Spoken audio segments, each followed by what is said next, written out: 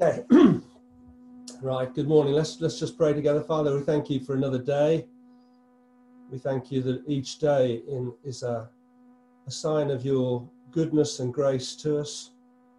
And we thank you, Father, that we have your word that we can read together, and that, Lord, you use your word to reveal yourself to us, and also, Lord, to speak to us, to guide us, to shape us. And so we pray that might be true even from these few verses that we look at this morning. In Jesus' name, amen. Okay, so we come to today, and this is definitely a reading for present times, isn't it? Not only do we have a rainbow, right, my wife's just shutting the door because she's in a consultation with somebody else and obviously disturbing her. Not only do we have a rainbow, but we have the lockdown of all lockdowns in today's reading. And I don't know how you're faring with lockdown, and obviously, for some people they are, seriously struggling with it. But for Noah and his family, I mean, this lockdown, if you add up the days, of course, and look at the date on which he went in and the date on which he came out, this lockdown is more than a year. A year and 10 days he's locked in the ark, not only with his wife and sons and 3 daughters-in-law, but also with all those animals. And I can't imagine what the smell was like, and just what it was like. But that was the reality for Noah and his family. Let's just read. This isn't in today's passage, but it connects with yesterday. We're going to read from chapter 7. No, we'll read from 6. Sorry, this is 6 verse 22 and 7 verse 1. It says chapter 6 verse 22. Noah did everything just as God commanded him. Then the Lord said to Noah, "Go into the ark, you and your whole family, because I found you righteous in this generation."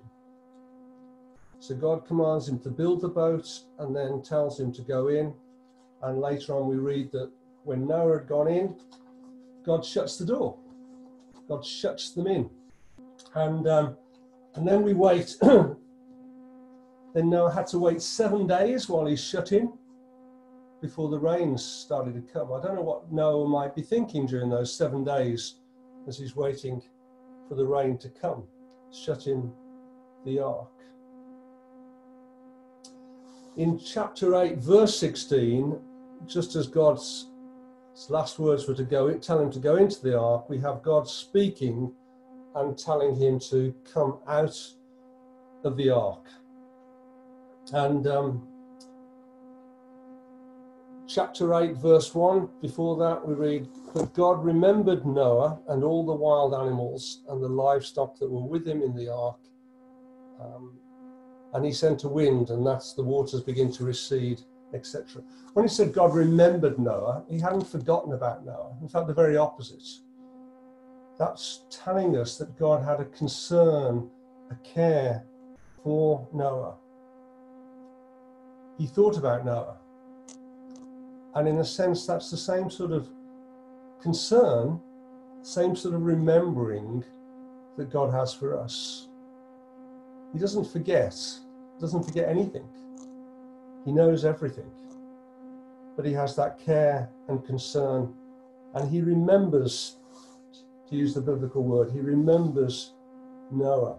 Let's read then from chapter 8, verses 18 to 20. Chapter 8, verses 18 to 20.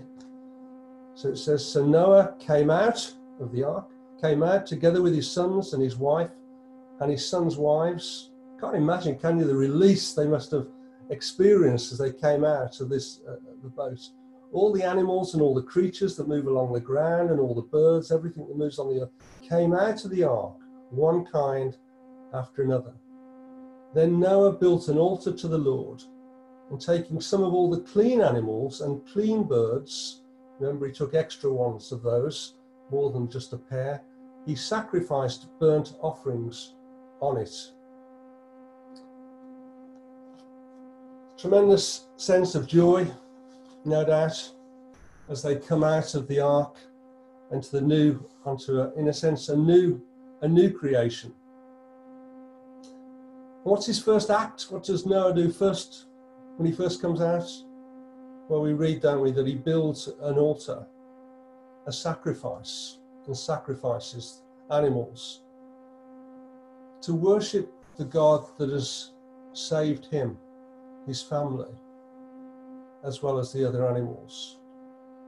His first action is to worship God, to recognize what God has done in this mighty act of deliverance. Let's read on verses 21 and 22. And the Lord smelled the pleasing aroma and said in his heart, "Never again will I curse the ground because of man, even though every inclination of his heart is evil from childhood. And never again will I destroy all living creatures as I have done. As long as the earth endures, seed time and harvest, cold and heat, summer and winter, day and night will never cease." Never again will there be a flood like this that would destroy the earth. And God repeats that promise 2 or 3 times in the covenant he makes with Noah in chapter 9. But do you notice something there? That although God promises this, it's not because he thinks mankind will deserve that care and attention, that promise. God knows what mankind is like. And he knows that even now and in the future, that every, as to quote, every inclination of his heart is evil from childhood. That's the very same phrase, of course, that we read in chapter 6, beginning of chapter 6, when God looked at the earth and saw the wickedness. So God knows in that sense that mankind has not changed. We will still be the same. We'll still have that tendency to go our own way, out of our own pride, to make our own choices, to ignore God, leave him out. And that's what would always be the case. And yet God in his goodness makes that promise not just to Abraham, but to all future generations. That the seasons created by God will continue until the end of history. And that, of course, is brought into the covenant in chapter 9 and is symbolized by the rainbow. Everyone will benefit from God's promise, the good and the bad, if you like. Unbelievers and believers. All of us will share in God's promise. It's what some people refer to as common grace. It's not, by the word common, it's not saying it's of no value. It's saying it's God's grace that is common to all people, regardless of how they respond to him, regardless of of whether they give him the time of day or not. God would be gracious to them, despite their sinful thoughts and actions, despite the fact that all of us deserve God's judgment, that God would be gracious. It's like when Jesus says, doesn't he, in Matthew chapter 5, when Jesus said, he makes his sun rise on the evil and on the good. He sends his rain on the just and the unjust. All of these are provisions of God's grace to mankind. And we see that in lots of ways, don't we? We see it in the beauty of nature. Kim, we've been, walking out around like other people have for exercise. And Kim said more than once, she said, I wonder if the blossoms are better this year than ever. Because some of them are absolutely fantastic, aren't they, as you walk around? Some of the blossoms on the trees are just brilliant. It's an evidence of God's common grace. The kindness of people who are not believers, people who are not Christians, but are doing some wonderfully kind and generous things. That's an evidence of God's common grace. And we want to be thankful for those. Fantastic things that have been invented. Drinkwater was talking about that last night, I think, in our community group. The technology that we have, that we're using now, the ventilators that man has invented to take over from people's lungs. Those are all evidences of God's common grace to us, and we should be thankful.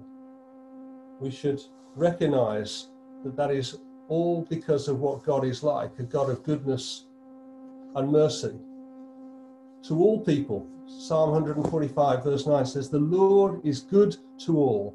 He has compassion on all that he has made." And so that should cause us to give thanks, because it points us to the character of God, his goodness. There's a song, I think, something like this, and this only came to mind this morning, but I think there was a song we used to sing in Sunday school, which has got the line, "So whenever you see a rainbow, remember God is love." Anybody remember that? Nod your head if you think that's correct. So whenever you see a rainbow, remember God is love. Am I the only one that ever sang that? I can't believe that. I'm pretty sure that was one of the lines. Whenever you see a rainbow, remember God is love. Mark's looking it up, I think, to see if he can find it on his WhatsApp. In this story, by story, I don't mean children's story. I mean, in this account that we've read, we see evidence of God's love. But there's also pointers to God's amazing love. We see pointers in the fact that Noah made a sacrifice. It required the sacrifice of an animal, and that sacrifice was pleasing to God. We see in the covenant the agreement that God makes with Noah and with mankind. It points to the fact there's going to be a new covenant one day between God and mankind. And we also see, don't we, in the terrible judgment that God brought on the earth. But there's a far greater judgment coming. And that far greater judgment was the one on his Son, the Lord Jesus Christ.